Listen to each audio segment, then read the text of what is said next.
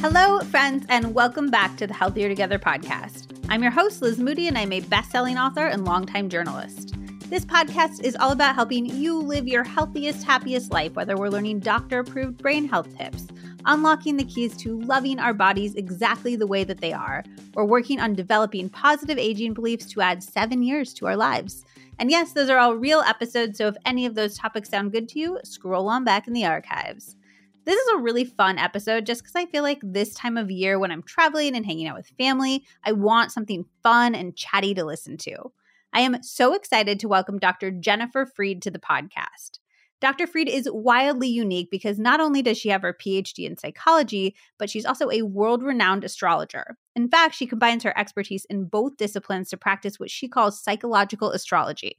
She currently has a client waitlist of almost 2 years, and she's a regular contributor to Goop and Maria Shriver's newsletter, The Sunday Paper. Plus, she's been featured in publications like the New York Times, the Wall Street Journal, USA Today, People Magazine, Vogue, and many more. She published her beautiful second book, A Map to Your Soul, this fall. Whether you're an astrology fan or a skeptic, this episode has a ton of inspiring and useful tips and advice. To be completely honest, I'm somewhere in between. I love talking about astrology, and I love even more that I'm a Leo, which is something that I feel like all Leos say, which is fair because we are the best sign. But I also find myself talking down the more sciencey side of my brain about it. Like, no, I love it. I want to enjoy it. And also, there are so many crazy things that resonate so well that it's kind of hard to convince myself are pure coincidence. I heard someone once say that astrology gives us language and permission to get into the meat of our personalities in a way that a lot of people can find uncomfortable otherwise. Like, you might not walk up to someone and be like, oh, I can come across really bitchy and I worry a lot about financial security, but you would be like, oh, I'm a Capricorn rising. So I thought that was a really fun way to think about it. On this episode, we talk about a simple explanation of sun, moon, and rising signs, how to approach conflicts in your life from an astrological lens, exactly how to tap into your most fulfilling sex life based on your sign, the truth about whether certain signs are more compatible or incompatible, the ideal wellness practice to incorporate for each sign, the best way to combat feeling limited by the labels of astrology, if things like Mercury in retrograde actually mean anything, specific advice for each of the signs going into 2023, and we also talk about so many things outside of astrology, like how to embrace aging, how to be a good friend, what it means to live a fully expressed life, how to access spirituality in your everyday life regardless of religion, a beautiful morning routine practice that will change the shape of your entire day, and so much more. Dr. Freed and I would both love to hear your thoughts as you're listening to the episode, so definitely screenshot and tag us both on Instagram. I am at Liz Moody and she is at Dr. Jennifer Freed. If something really resonates with you from this conversation, please share it with somebody that you love. I know we all have like 10 friends who need permission to lean into different ideas of what it means to be good in bed, and everyone wants to know what 2023 is going to hold for them, so send that link around. Thank you for continuing to share the podcast and help me grow this wonderful community. I love and appreciate every single one of you. And one very, very important announcement before we get into the episode. If you haven't heard yet, we have now officially launched 3 brand new Healthy Convo games just in time for the holidays. We have our Raunchier Together game, which is perfect for building intimacy and having fun with your friends or partner. Our Working Together game, which is meant for everything from Zoom meetings to mentorship sessions to happier happy hours. And our We're All In This Together deck, which is so unique because it's a journaling prompt deck that's actually designed to change the direction of your life. They all make perfect holiday gifts, so I highly recommend stocking up. Head to healthyconvo.co to get your hands on them before we sell out. Again, that is healthyconvo.co. All right, let's get right into it with Dr. Jennifer Freed. Jennifer, I am so excited to talk to you today. I love astrology. I loved your beautiful book, so I'm really excited to get into all of it. Well, I love astrology and I love your show, and so I want to get into it. Okay, so let's start off. I want to acknowledge the skeptic in me, and I really want to acknowledge my husband and my dad and all of these people who are like astrology, whatever. I love astrology. I'm a Leo sun. I'm a Sagittarius moon. I really relate to both of those things. And my husband is an Aquarius sun, which I don't relate to the traits that go with that literally at all. But then there's this part of my brain that's like, well, is everyone born around the same time as me going to be like bossy and want attention and always wanting to be center stage? How can that possibly be possible? So I would love for you, as somebody who also has this science background, I would love for you to explain how you think about astrology. I think of it as a map to your soul. And just like a road map, it doesn't tell you how fast you're going to get there, how many stops you're going to make, what interference you're going to find, right? And who's driving. So I see it as a map of divine possibilities. There's possibilities laid out for you. It's your Earth School curriculum. It's really your free will how you're going to operate that map. And what's the how and the why of it? Like, how do you think about why would the stars being in one place when I was born impact my life in any way? It's a concept from Jungian psychology called synchronicity. It's not a cause experience. It is a this is so experience. So I don't think of it as this caused this.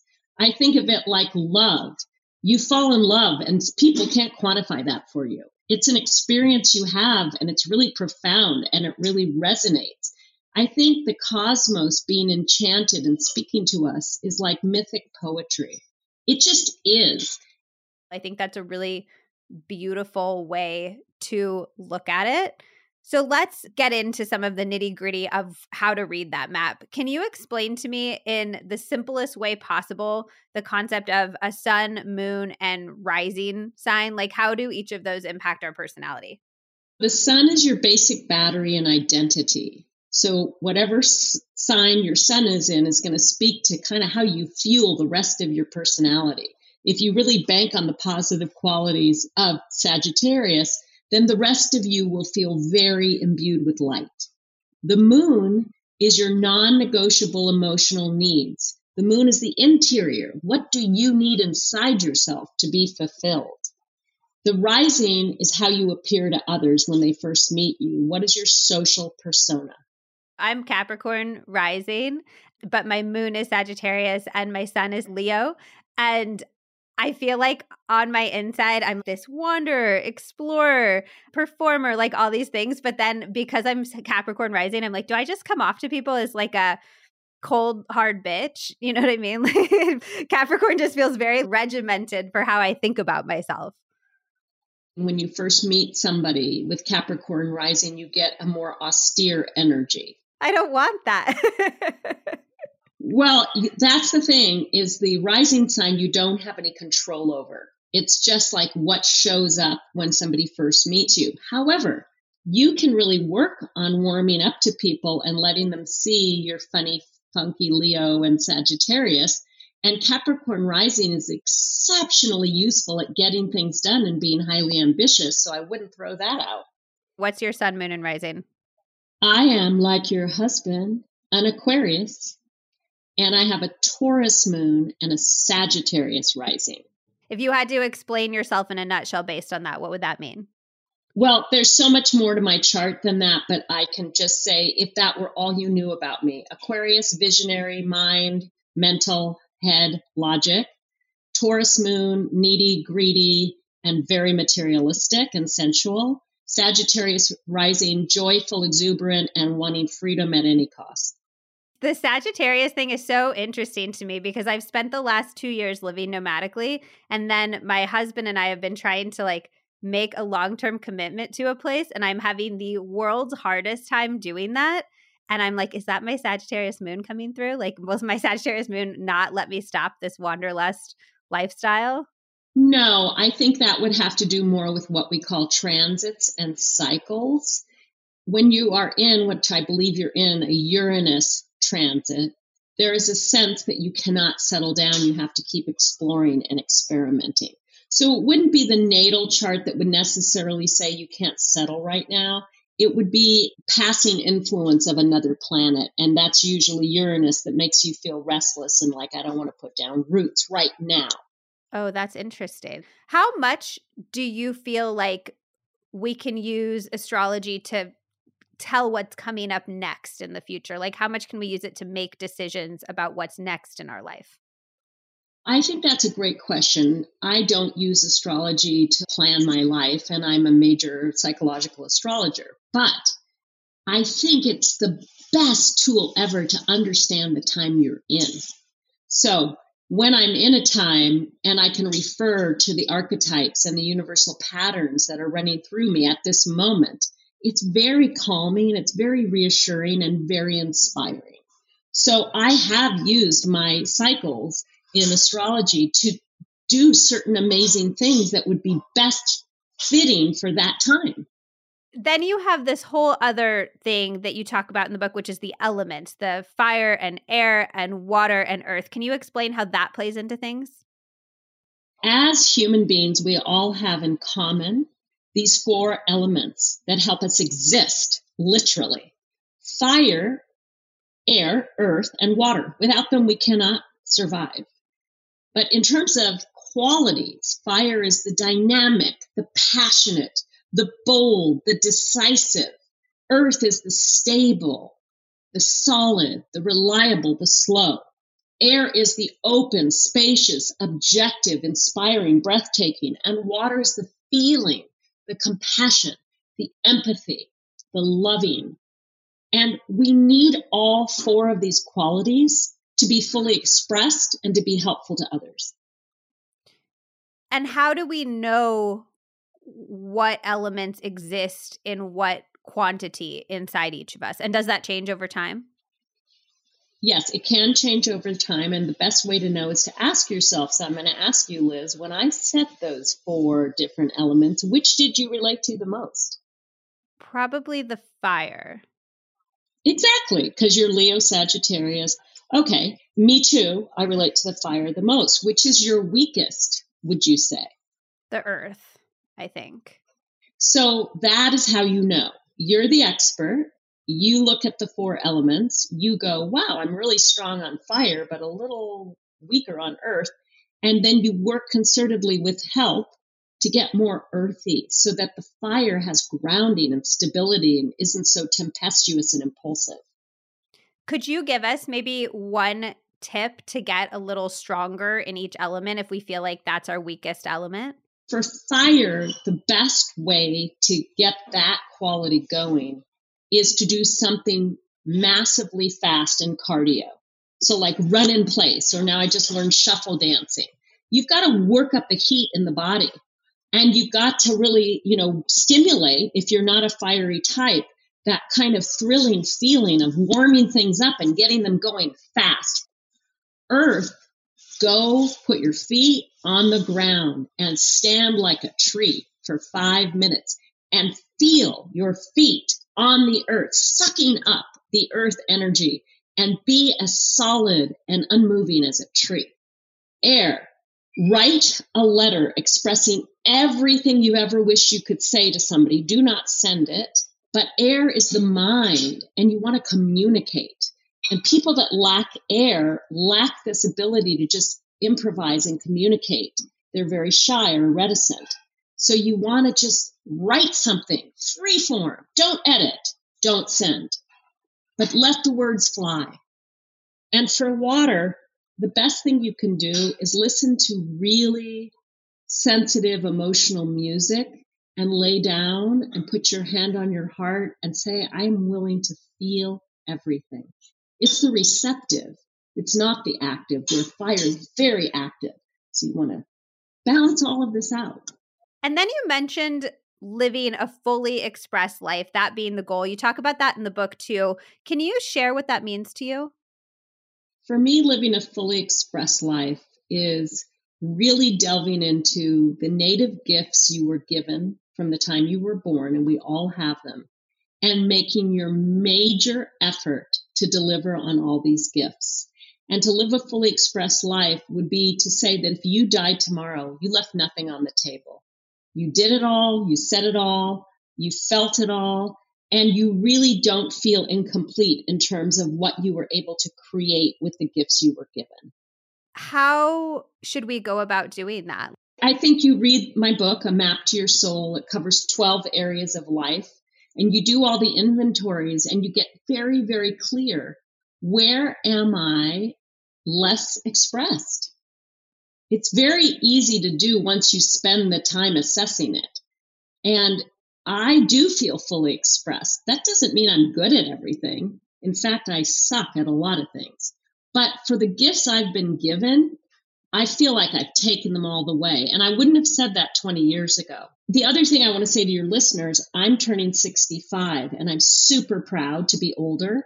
I think women are always trained to think they should be younger. And I'm thinking, no way. I've become who I am because I put in the time and the work. But I didn't really go after my life until I was like 38. And I had a lot of trauma and things I was working through that prevented me from really believing in myself and doing what I could do. But I did the therapy and I did the work and I got the support. And so I'm sitting here today saying, if I die tomorrow, I know I have gone for it and I've given my gifts imperfectly, but I wouldn't go to my deathbed feeling incomplete. And that's the thing you want to ask yourself. Where in my life haven't I really expressed my gifts or developed my talents? I love that whole notion. I think there is this idea that if we haven't accomplished everything we want to accomplish, both internally and externally in life, in our like late 20s or 30s, it feels like people talk about on social media these days, that it's going to be too late and that there's this timeline we have to adhere to. And I love seeing people, and especially women, talk about the fact that your life can be full and rich and inspiring and satisfying at all of these different phases of life. And I really want to let all of your younger listeners know that if you're really living a fully expressed life, you're going to have many incarnations of yourself in this one life. You are not going to follow a straight line. My friend Graham has a great quote. He says, look to contribute more than you're trying to capture. Look to contribute more than you're trying to capture. And that's my attitude. I'd rather make your life better every day than try to get something from you. Because that energy is so contagiously good. I have been looking for a quality fish oil to take myself and recommend to you for years, and I genuinely couldn't find one that met my quality standards. And then I kept hearing from doctors on the pod about how important it was for our brains and our hearts, even dermatologists who said it makes a huge difference for our skin. And I was like, okay, I truly need to figure this out. Then I found O3 Ultra Pure Fish Oil from Puori. The brand was literally created because the founder ran into the same problem as me. He couldn't find anything truly pure enough to take daily. Puori believes in full transparency with all of their products. Every single batch is third-party tested by the Clean Label Project and IFOS, which tests fish oils looking for the highest quality, safety, and purity standards in the world against more than 200 contaminants, heavy metals, pesticides, glyphosate, dioxins, and bisphenols, to name a few.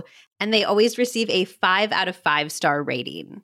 Every Puori bottle actually comes with a QR code so you can scan and see the results for yourself. This is well above the standards of any other fish oil I've found, which is so important to me because if I am consuming something for my health, I don't want it to actually be causing harm. Puori's fish oil is so fresh, you'll never get any gross, fishy burps because every batch is tested to make sure it hasn't oxidized and gone rancid. And yes, that is where those burps come from. Do not just take my word. With Puori, you can find actual data behind every single batch, which makes Puori a supplement brand that you can trust. Right now, Puori is offering my listeners 20% off their O3 Ultra Pure Fish Oil and all of their great products. Go to my special URL, puori.com/Liz Moody, and use my promo code Liz Moody. This even applies to the already discounted subscriptions. You will get almost a third off the price. Go to puori.com/LIZMOODY.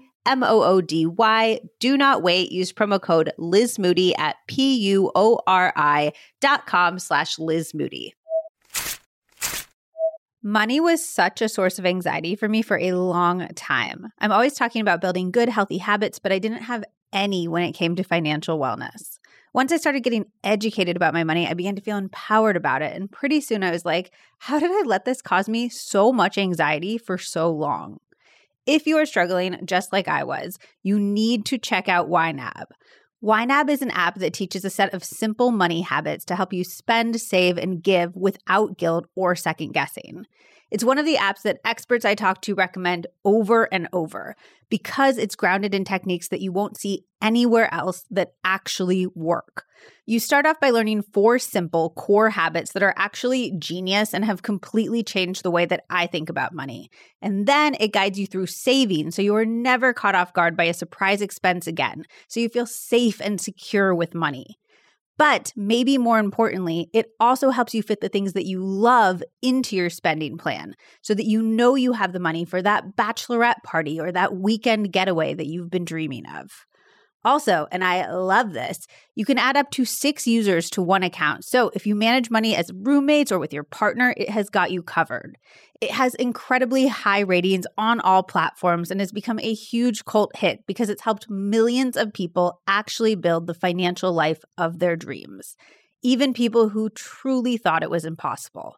Check out YNAB and learn the habits with a 1-month free trial, no credit card required, at www.ynab.com/LizMoody.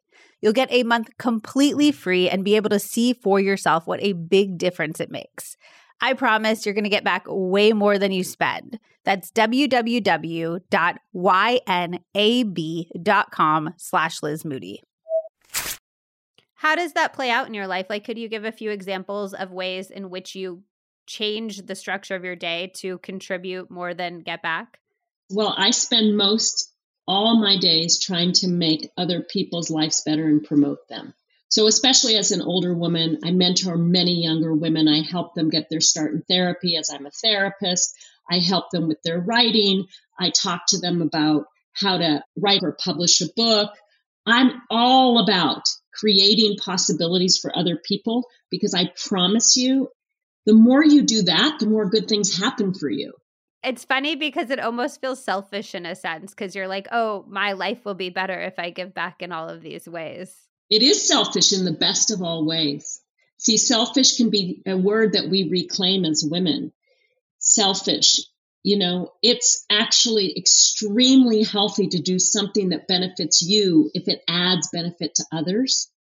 And let's call that selfish because that's the best selfishness you could ever have. Increase your own happiness and others will always feel better around you. I would love some of your advice as both a therapist and also from the astrological perspective in some of the different domains or astrological houses that you go through in the book. I would love one piece of advice for figuring out what our strengths are and living a life that celebrates those strengths. It starts with what do you value? So let's say a fire value would be authenticity. An earth value would be security. An air value would be communication. A water value would be connection.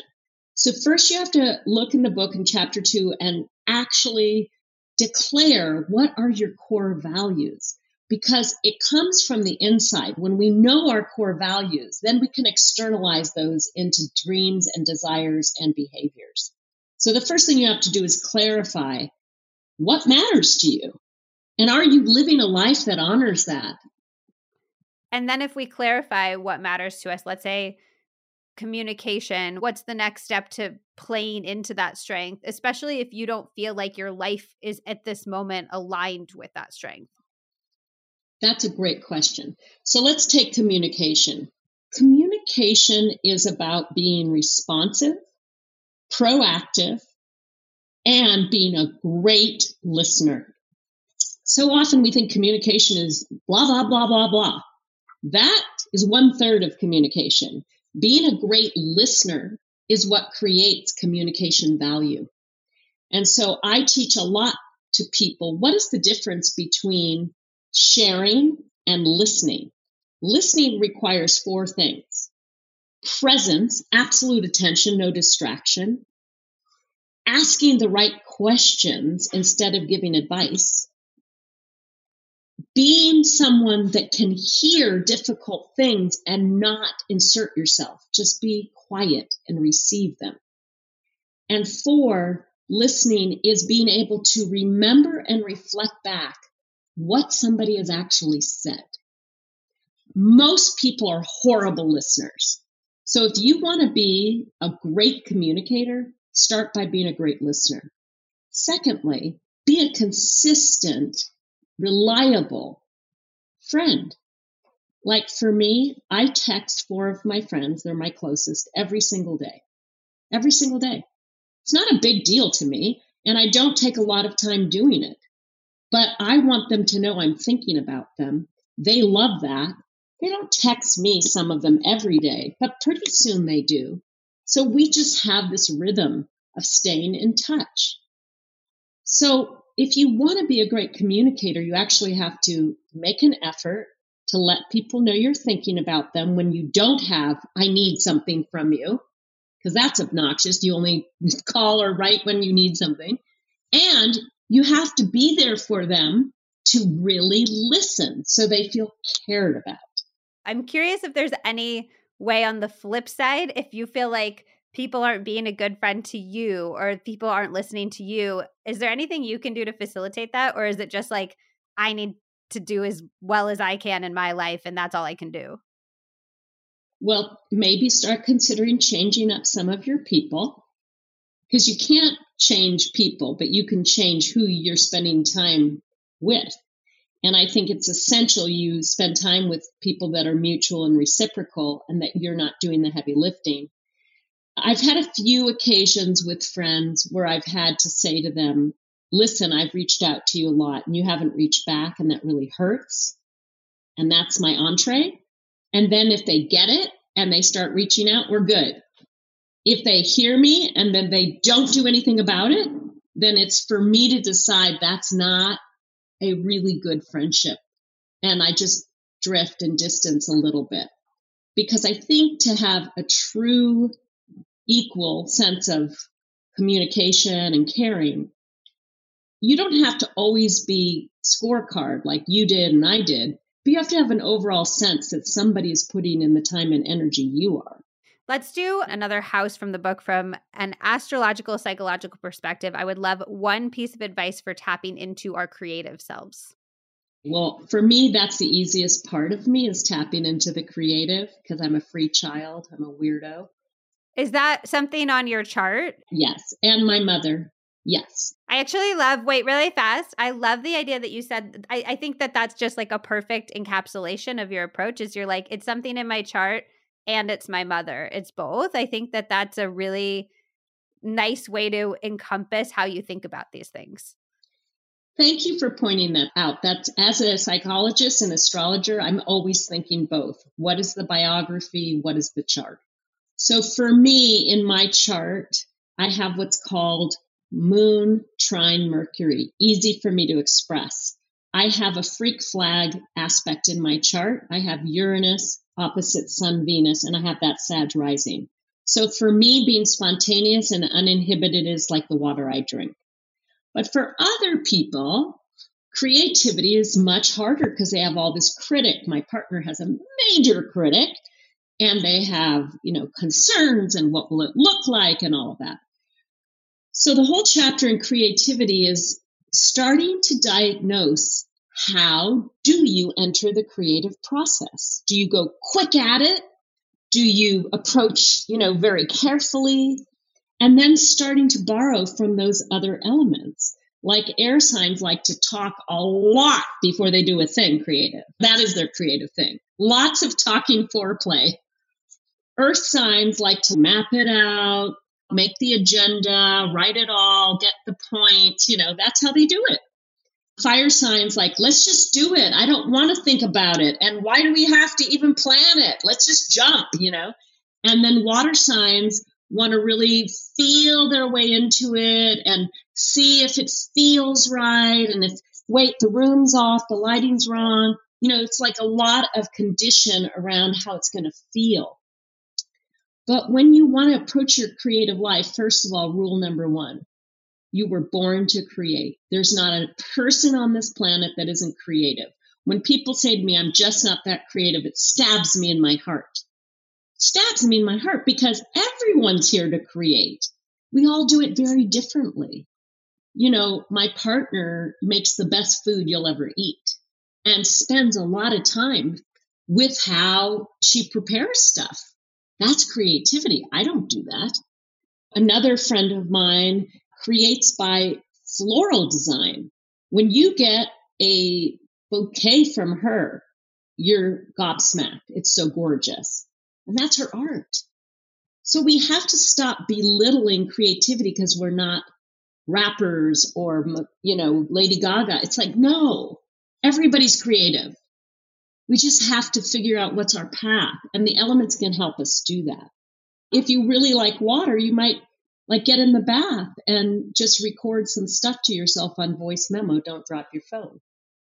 If we're listening, and I can immediately, my husband 100% loves to talk through everything. And I am like, let's go. And we work together. So butts against each other quite frequently. Or my sister, who has probably the most water in her chart of anybody I know, is sort of feeling into everything. So if we're listening and we're like, yes, that's me 100%, is the goal to lean into that, to let the air signs talk it through, or is it to balance it and have the air signs lean into some of the more earth sign?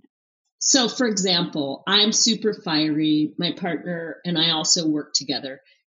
Very much likes to talk every bit through. It drives me insane. And my fireness drives her insane. You're so bossy. You're so dominating. All of it's true.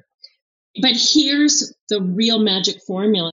If we had the three of you here, you identify as fire, he's air, your sister's water. You could take a situation at work and you could literally role play. I'm going to be air, you're going to be earth, and you're going to be fire. Because when we really access the other parts of ourselves that we've been ignoring, then the creativity flourishes. And what's really cool is when you take somebody else's perspective. Let's say you took the air from your husband. I'm going to talk this through. No, we aren't finished yet. Let's really dive in. Have you considered this? What about that? Watching his face is worth it all. So I'm immediately like, he's not into astrology, so I couldn't be like, oh, take on my fire sign element, and I'm going to take on your air sign element. Could I just take on his air sign element so I can get that sense of empathy without having to get his buy-in as somebody who is more of a skeptic and not into this stuff?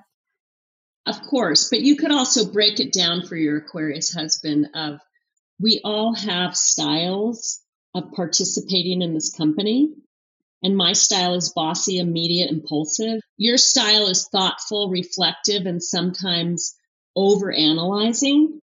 And our sister's style is maybe a little bit too reactive and too emotional about things. What if today we just switched it up and I'll be the one asking all the questions and reflecting? You be the one to just think of what we could do right away. And she could be the person that is really just holding the ground and being stable and just watching the show. That's so interesting. I feel like that could completely change how disagreements happen in so many facets of our lives. It's just a really interesting way of, in a very concrete, pragmatic way of walking in somebody else's shoes, which I really like. like. And thank you for acknowledging that, because my Mercury is in Capricorn and my moon's in Taurus. So even though I'm this wild, inspired psychological astrologer, everything I do is meant to be practical. Everything. I don't want it to be airy-fairy. I'm not interested in blow your mind unless you can walk on your feet toward the goal. Absolutely. I loved the whole part about sex, and we have a whole house and a domain that's all about sex. So could we do a piece of advice for having great sex and having a really fulfilling sex life based on our dominant element? So the whole chapter on sex includes a lot of inventories for you to really get clear how you like it, how you like to touch yourself, how you like to engage in sex. And I think that we've been fed a huge pack of lies that sex should be just automatic, great chemistry, never have to wonder a thing, and mind read like crazy. And everybody I've talked to that has any type of sexual relationship at some point realizes there's actually a lot unspoken, and I don't know, and they don't know. And it would be great if we could be closer and understand each other better.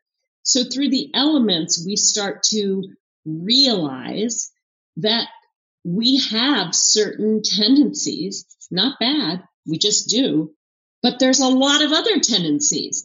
And if you were to do the sex inventory with your partner, then you start to realize, oh, I like it fast and hot and immediate. They like it slow and really careful. They're really sensitive and want to just hold for a while and not get right to it. And they like a lot of dirty sex communication. You know, you start to realize there's so many choices. And when you start to communicate and understand what those choices might be, your sexual repertoire can increase rapidly.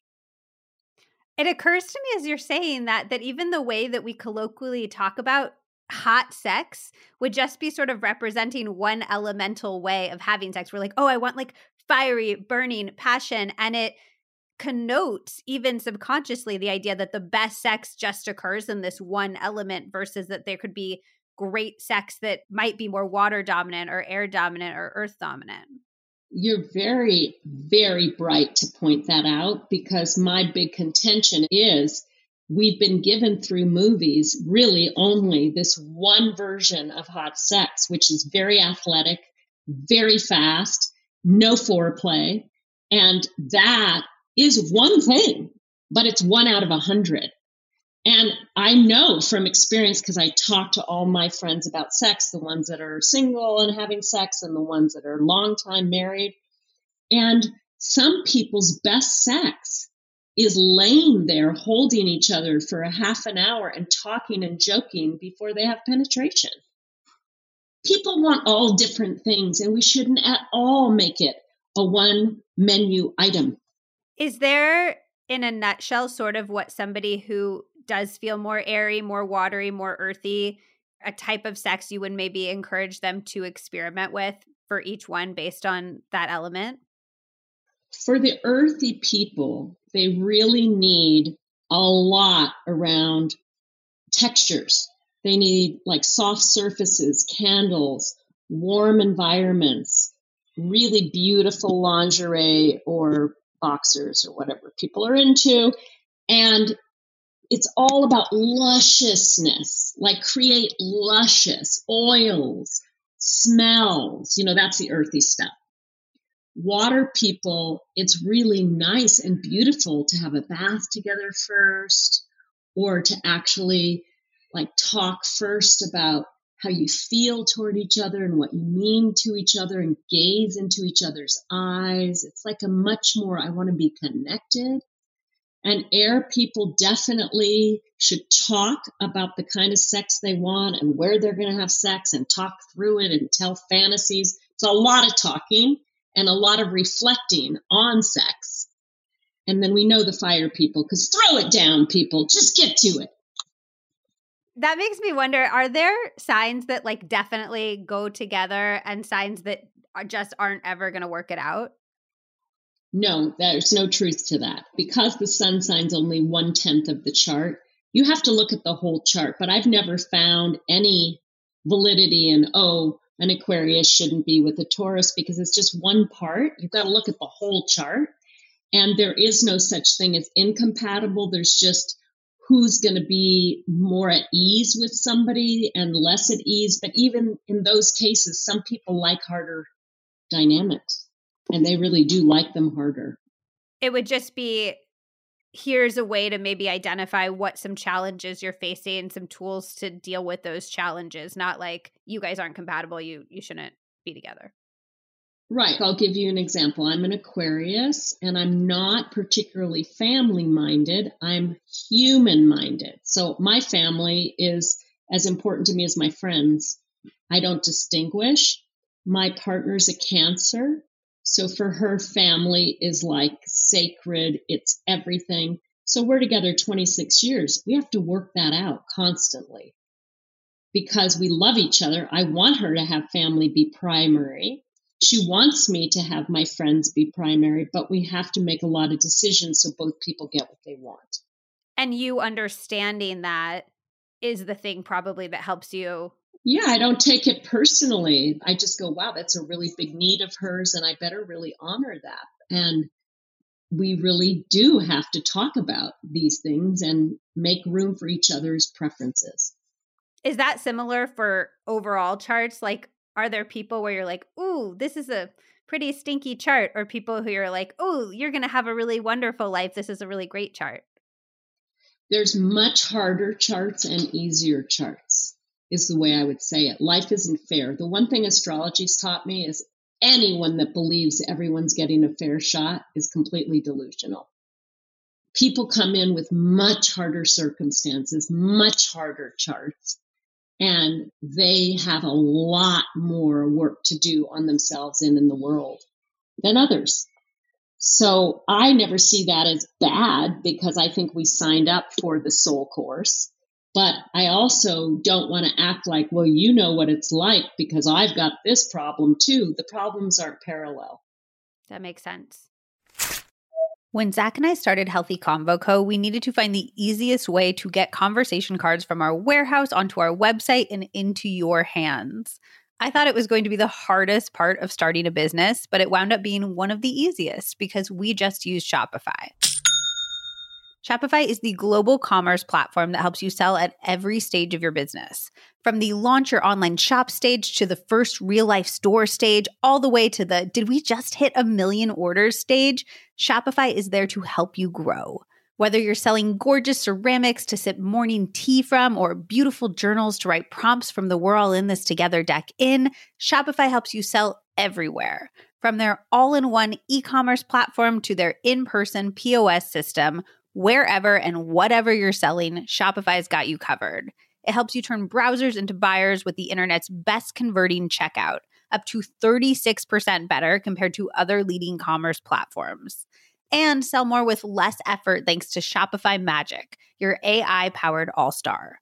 I know as a consumer, I'm way more likely to buy when a website has Shopify. It has all of my information saved, so checkout becomes a one-click situation, even on small business sites, which makes me so happy because I love shopping small. But it's not just small. Shopify powers 10% of all e-commerce in the US.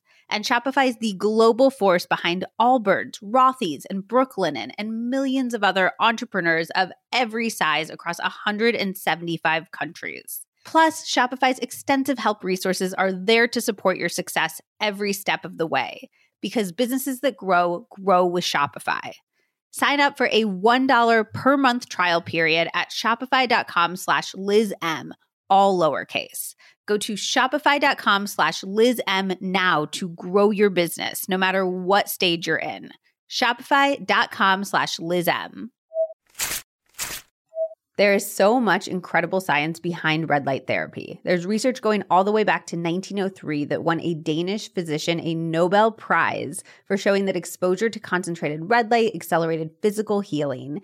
And research from NASA has shown that it boosts the production of growth factor proteins and collagen, among many other incredible things. I am obsessed with red light therapy. It is so science supported, and I've personally seen huge benefits. I use Bond Charge's Max Red Light Therapy device, which is a red light panel, so I'm not limiting its benefits to my face. I feel like the masks are so popular right now, but I would like to expose my entire body to the red light. That way, it helps with not only my skin, my collagen production, but also increasing energy, decreasing pain, repairing cellular damage, improving mental health and cognitive function, and so much more. You are not spending that much more money to get a panel versus a mask, but you get a much more versatile device with way more powerful effects. Bond Charge's Max Red Light Therapy device gives you professional-grade equipment straight at your home for the best price that I have seen anywhere. You can stand your Max panel on the floor on any flat surface, or you can hang it on the back of a door. It is really lightweight, and it is so easily stored away in the closet when you are done using it for the day. You only need 10 to 20 minutes, so Zach and I actually meditate in front of it naked, but there's lots of ways that you can habit stack it into your routine, so you do whatever sounds good to you. Check out BondCharge's Max Red Light Therapy device now on bondcharge.com and use my exclusive promo code LizMoody at checkout. BondCharge products are all HSA, FSA eligible, giving you tax-free savings of up to 40%.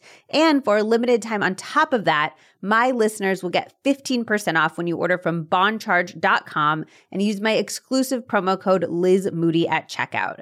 That is BONCHARGE.com. You will also get free shipping and a 12-month warranty. Go now to get this exclusive offer. That is bondcharge.com with promo code LizMoody to get 15% off. The last domain or house that I want to dig into, because this is a wellness podcast, is the health house. So I would love to know, what does astrology teach us about how we can each live our healthiest lives?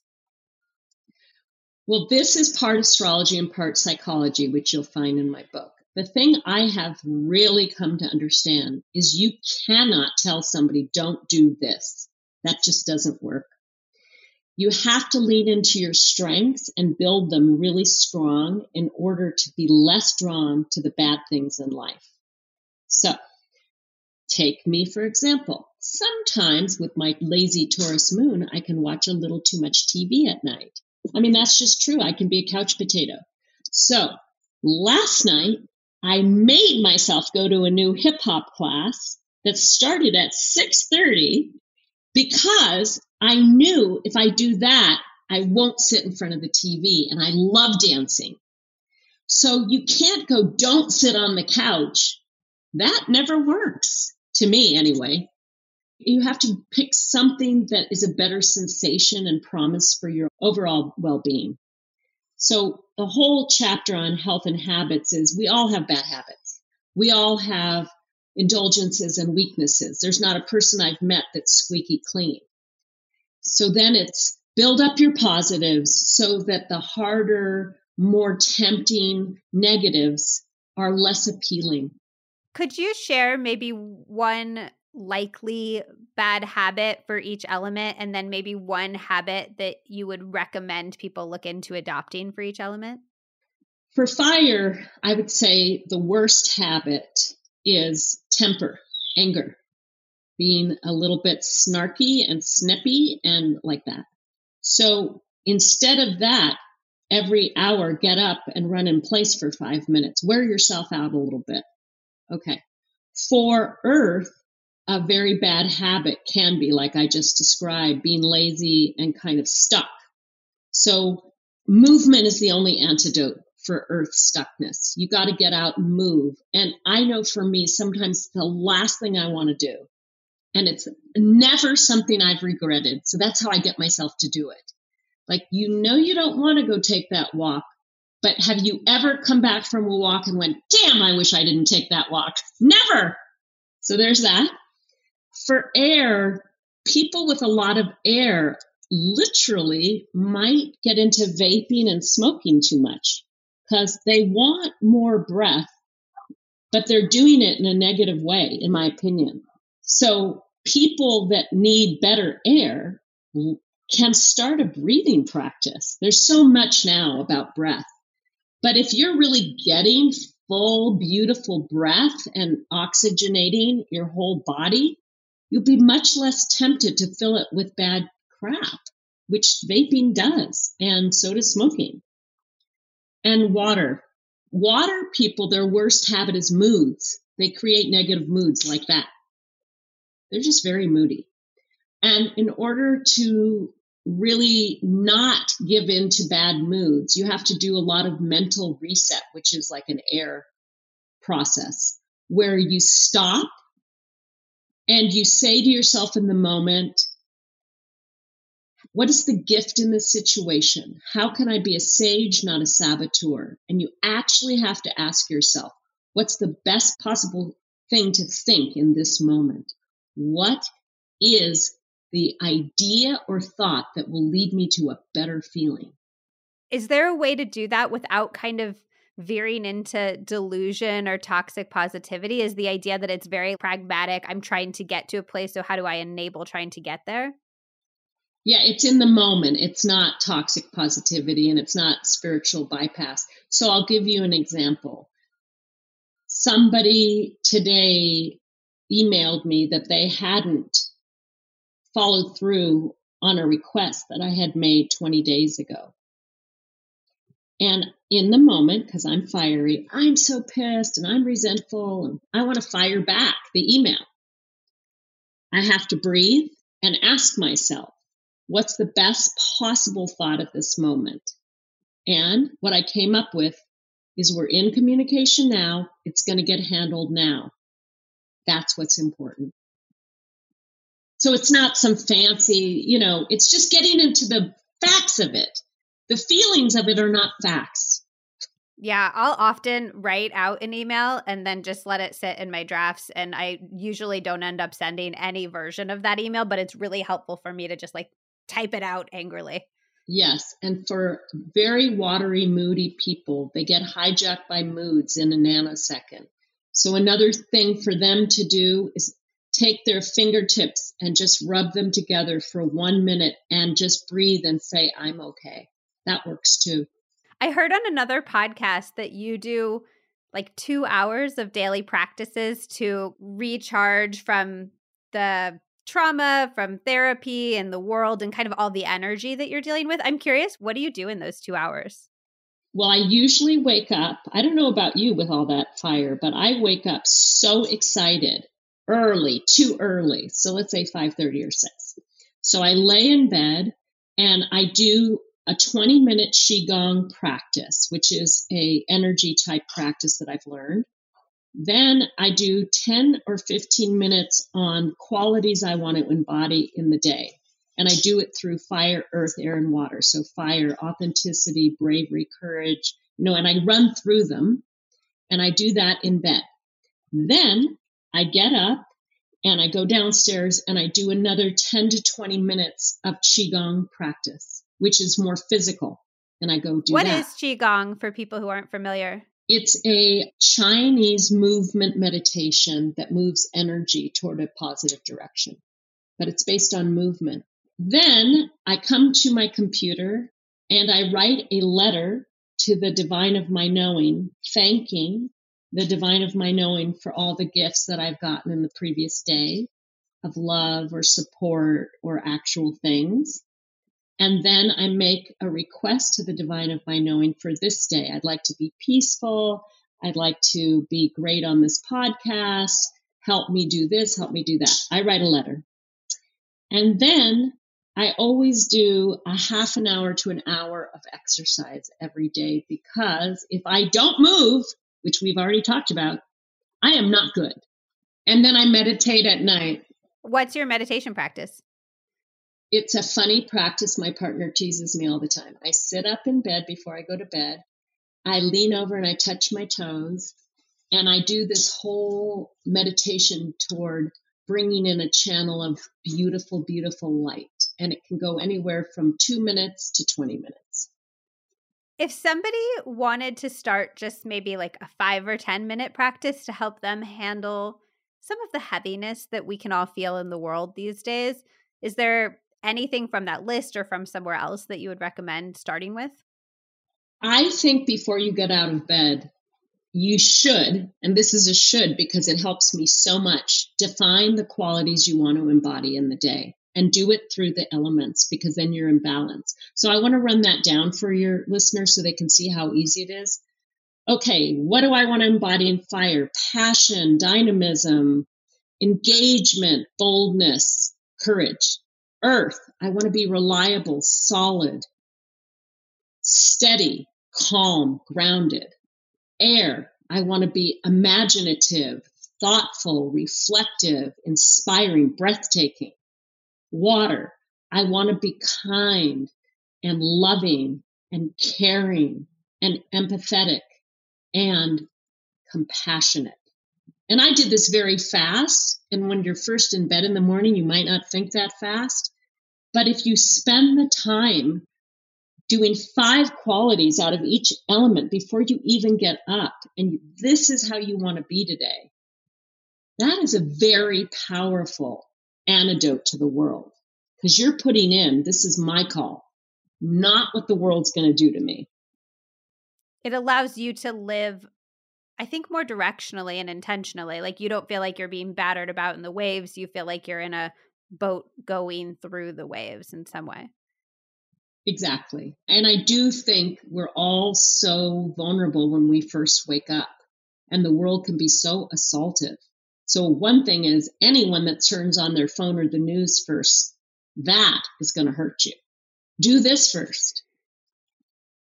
A lot of your book is about kind of like breaking free of these limiting beliefs that we have about ourselves. You have a chapter about the first impressions that we give off and how we can overcome that.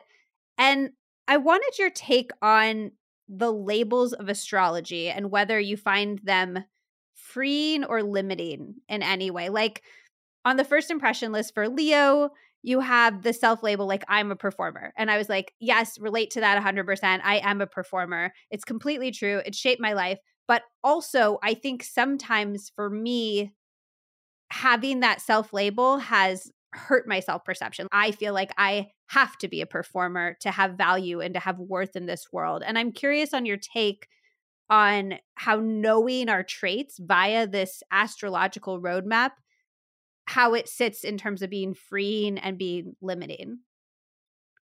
Well, I think you've nailed it. It can be limiting or freeing depending how you use it. And I'm all about the freedom part. So you've identified that a stereotype of that Leo would be performing, but there's so much more depth to Leo. There's heartful, there's creative, there's shy, there's innocent. I think you use the stereotype as a portal to bust out. Like that's not all who you are. So I don't think labels in general, I'm not big on labels. I think when we have any kind of language that helps us describe something, it only goes so far. But I think the goal of growth and evolution is to become more than any label. You're not your brand name jeans, you just wear them.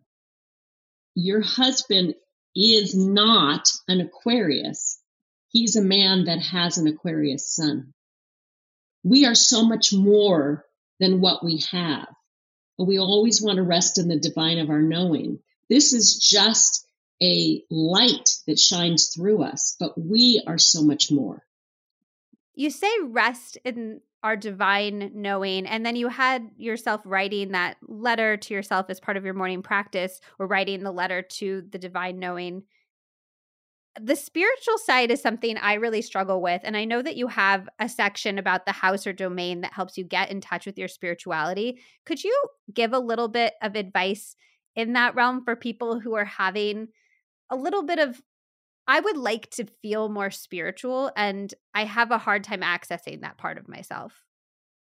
Yeah, I hear that a lot from people. And I think there's a good reason for that, because we've made it into something so commercial and kind of trendy when it's very deep and personal. It's just what you find sacred in life, you know, whether it's nature or child laughter or the wind. I think it's connecting to something greater than your own self-interest is how I would put it. Something that moves you and inspires you and is a constant source of inspiration and maybe even comfort. And some people call that God, and some people call that nature, and some people call that literary theory. It doesn't matter. It's the practice of being devoted to something other than your ego on a daily basis. Because for me, the divine of my knowing is not a thing. It's a sense. It's a felt sense of something beautiful and magical in this world that I connect to. So if I'm listening to you list those things like a baby laughing or nature, would it be about finding the thing that resonates with me and then trying to sit in that more, incorporate that more into my life? Give it more attention. So, you know, religion had this down and it's failed a lot of people, but some people really still get it from religion. There's ritual, there's repetition, there's devotional practices. And people that therefore believe in that get a lot of neuropathway reinforcement. And so whatever it is that you find moving and inspiring and bigger than yourself, find a way to honor that on a daily basis, because it will only give you more structure for your own well-being. When I write that letter every morning, I feel so happy, like happy. And it isn't because something is like talking back to me or, it's like I'm honoring something bigger and better than my little pea self. And that feels good. Well, and you've created this beautiful morning ritual around all of that. I think it is smart to point out that religion kind of gives you a playbook of all of these rituals that you can incorporate into your life. And that's a very satisfying thing on this deep, emotional, resonant level. And you've created a morning that's filled with ritual. Yes. And I will tell you that all the research will tell you that repeated rituals help people feel calmer. And the world is highly anxious and disturbed right now. So whatever rituals you can incorporate in your life that feel authentic to you and reverent to you, even if it's the way you make your coffee and the way you put in the cream, but you bring an intentionality to it that this is me honoring the coffee beans and the people that pick them. I mean, you can make anything into that, but it has to be repeated and it has to be consistent. You mentioned that Mercury in retrograde is a meme. I don't want to let you go without finding out what your take is on like, why is it a meme if somebody is like, wait, no, I've definitely adhered to that so much? Well, I think Mercury goes retrograde a number of times a year. And during that time, we do feel more challenged around all forms of communication. But I definitely see people using astrology and Mercury retrograde to rationalize everything. That's ridiculous.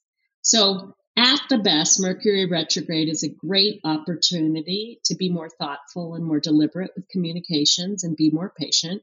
At the worst, it's people excusing all kinds of bad behavior because it's Mercury retrograde. So I'm always about personal accountability. So if you think Mercury retrograde is helping you be more effective and more conscientious, good for you. Okay, I love that.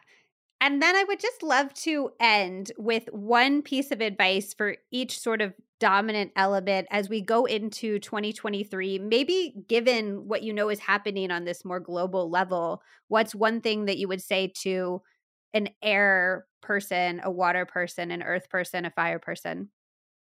The fire sign suns are Aries, Sagittarius, and Leo. And what I want to say to you about 2023 is it's going to be essential that you get enough cardio workout, even if it's 10 minutes a day, full on, because it's your responsibility to be a calm agent of bold protectiveness in 2023. For the earth signs, Taurus, Virgo, and Capricorn, this year for you, 2023, you're going to have to take more risks of doing things that are out of your comfort zone to bring more aliveness to your body and to your soul. So you're going to have to try new things and not be so stodgy. For the air signs, Aquarius, Libra, and Gemini, 2023 is going to ask you to be so intentional on the messages you put out on social media and email, etc., because we have no more room for enemy communications. We've got to come together. So the air signs particularly have to be ambassadors of positive communication. And for the water signs in 2023, you are going to have to mature emotionally. We're all going to be tested in different ways with the climate crisis and water shortages and water flooding and all of that. And the water signs have to do much more grounding and stabilizing. So the best part of the water signs can come through Pisces, Cancer, Scorpio, that you actually help other people feel their feelings. You show them you can host big feelings with equanimity. I love that. Can you tell us a little bit in your own words about your beautiful book and any other work that you want to take a second to share with us? Thank you. I love this new book, A Map to Your Soul, because it came out of a lifetime of work and joy, working with thousands of people. And it's my offering to everyone, whether they're interested in astrology or not, because I really want everyone to be able to partake. And if you actually do the book with yourself and others, there is no quicker way to become more aware socially and learn more about the people you care about the most. So I really hope people pick it up, A Map to Your Soul. You can get it anywhere. If you go to jenniferfree.com and order it through the site and then give a receipt, you get hundreds of dollars of free gifts. And in terms of my work, I really just want to keep encouraging people to be fully expressed, do the best that they can, and give themselves a pat on the back and some forgiveness, and participating as if this was their last chance, because we're only here once. So I want full participation. Thank you so much for taking the time to talk to us today, Jennifer. This has been absolutely lovely. Well, you're a great interviewer, and I think your Capricorn rising is really working out for you because you're so organized. I shouldn't shy away from it anymore. Your interviewing skills are organized. No, you shouldn't. I think it's making it all work for you. I really do. Okay. Thank you. Okay, I love that. I could honestly talk about astrology all day, but I also feel like Dr. Freed's perspective is just so unique. I told her after we got off the recording that I've been looking for positive aging role models ever since the Dr. Becca Levy episode because I want to add those 7 years to my life, and Dr. Freed is definitely on my list now. If you're new here, make sure that you're subscribed so you don't miss out on any future episodes. We have amazing ones coming up, including a new Ask the Doctor episode all about metabolism and another one about how literally anyone can get instantly smarter. So subscribe so you do not miss out on anything. And go to healthyconvo.co to get your hands on our 3 new conversation starting games, Raunchier Together, Working Together, and We're All in This Together. Plus, the OG Healthier Together deck can all be found at healthyconvo.co. Okay, I love you, and I'll see you next week on the next episode of the Healthier Together podcast.